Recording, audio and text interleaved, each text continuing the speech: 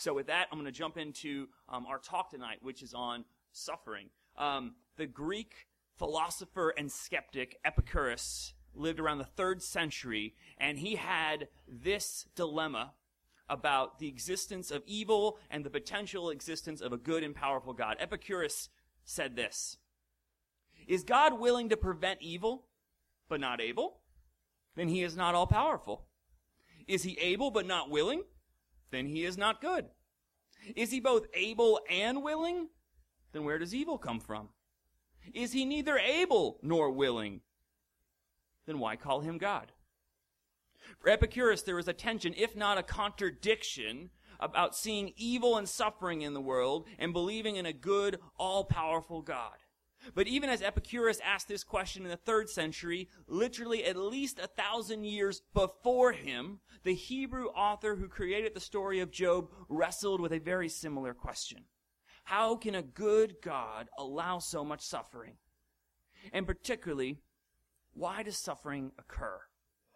And unlike Epicurus, though, the question is not just philosophical, but it is personal, which means I believe that any answer to this question about how a good God can allow suffering needs to be both logically and emotionally satisfying.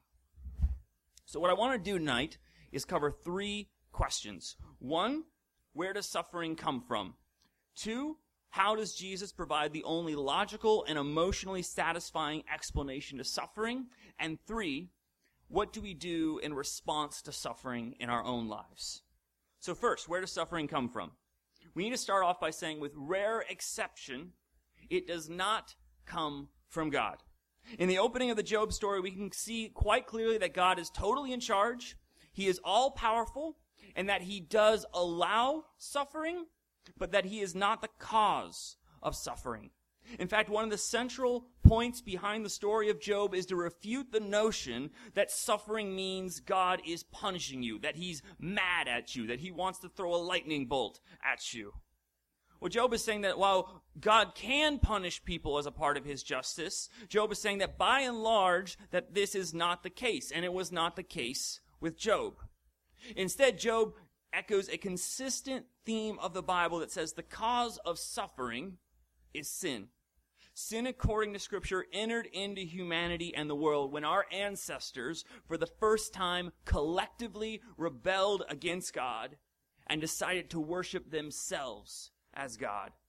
And this broke the cosmic and relational harmony between God, humanity, and creation. The effects of this rebellion that humanity has participated in ever since can be categorized as sin, and sin causes suffering. So specifically, how does sin play itself out? How does it work against the goodwill of God? Well, there's 3 major causes. The first of which we have to acknowledge, and we see in Job, is Satan, who gained access over humanity when we rebelled against God. We were under the protection of God, and we fell into the camp of Satan. And now some of you are thinking, whoa, are you saying Satan causes suffering? Like the guy with the horns, we kind of made fun of him last week. Like, we're modern people. Do we really believe this? And I think if you're honest and you look at Scripture, you have to acknowledge that if you believe in the Bible at all, you have to acknowledge the reality of Satan. In fact, if you believe in the teachings of Jesus at all, you have to acknowledge the reality of Satan. Because even Jesus teaches extensively about the reality of Satan.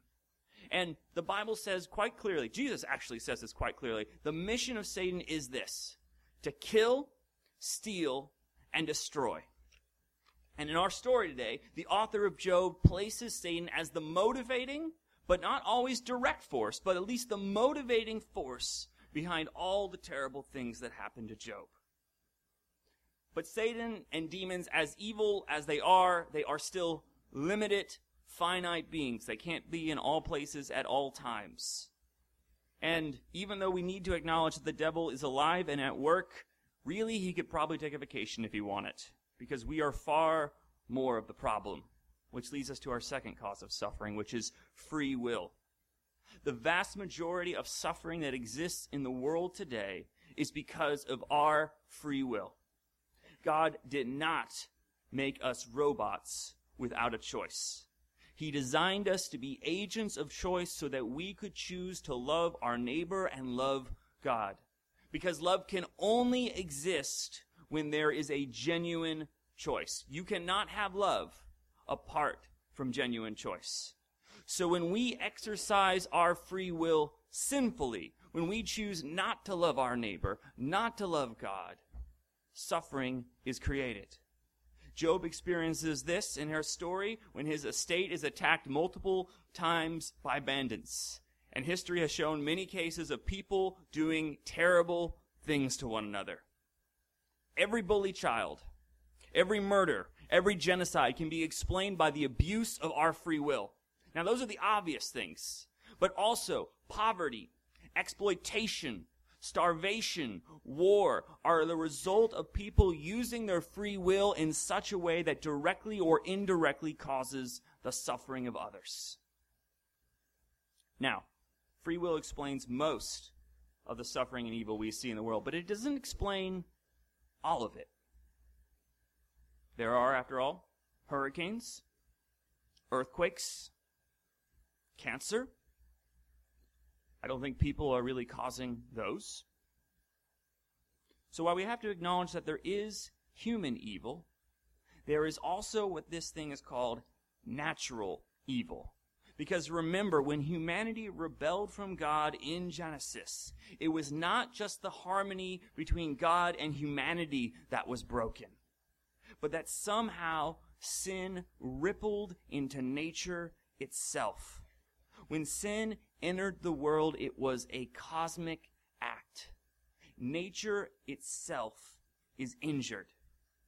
So as you read Job, and as we see even today, sometimes nature wreaks havoc and destruction.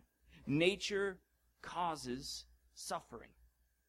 But the good news is that one day God will bring nature back into perfect harmony with his will. The New Testament writer Paul says this in a letter to Romans. He says, "We know that the whole creation has been groaning as in the pains of childbirth right up to the present time." But this harmony will come as a result of humanity being brought back into harmony with God as well. God will not just restore nature and leave us broken. God will not just restore us and leave nature injured. According to Scripture, we can look forward to the day where God will reconcile all things, no exception, to his good will. So logically, this explains how there can be so much suffering. That this level of suffering is not caused by God, it is not desired by God, but because of sin, we have given Satan access to our lives, whether we are aware of it or not. We directly and indirectly cause the suffering of others, and even nature itself has been impaired by the cosmic effects of our rebellion. Now, that logically gives an account for the suffering you may see on TV or read on the internet, but it is not a satisfactory answer, I believe, for the suffering that we will experience firsthand. Because perhaps you know someone who's gone through some really terrible things. Or perhaps you yourself have already suffered greatly, either because someone has hurt you directly, or there's been a terrible accident, or maybe you're even suffering from a disease. And this logical response, well, sin happens because of sin. It just doesn't cut it for you. You want to know not just why this is happening, but what is the point of the suffering. And that's what Job demands of God. But God's response falls short of the answer that I would like to hear. If you read the end of Job, it's a lot of chapters. You get to chapter 40, Job demands of God, I want an explanation for all my suffering. And this is what God says. Shall a fault finder contend with the Almighty? He who argues with God, let him answer it. He basically tells Job to shut up and trust him, because he's God and Job is not. Now, I don't know about you, but for me, that doesn't do it. Just saying God's ways are beyond our ways does not give me a satisfactory response to personal suffering. This is the great failure of just believing in a generic God. Whether deistic or theistic, that's just up in heaven, because this God has never had to experience the suffering he allegedly has a good reason for. To make the argument that God has a good reason for suffering, but our brains are just too finite and small to figure out, it may be logically satisfying, but it is not emotionally or spiritually satisfying. Because I guarantee you there will come a time in your life, if it has not come already, where you will experience suffering to the point where you will not see what good is coming out of it. And perhaps you will think, I don't see what good could ever come out of it.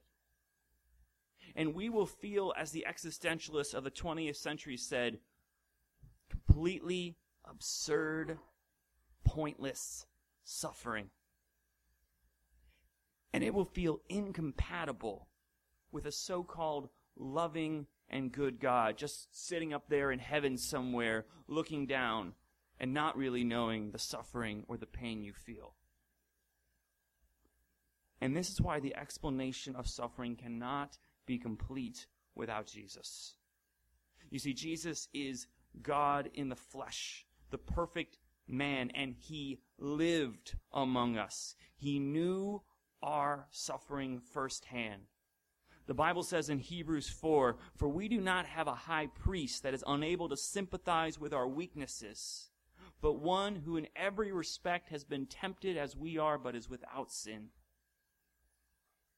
Not only, though, did God live with us, he allowed himself to be tormented by us, therefore providing the second difference in the answer to suffering that a belief in a generic God will not get you.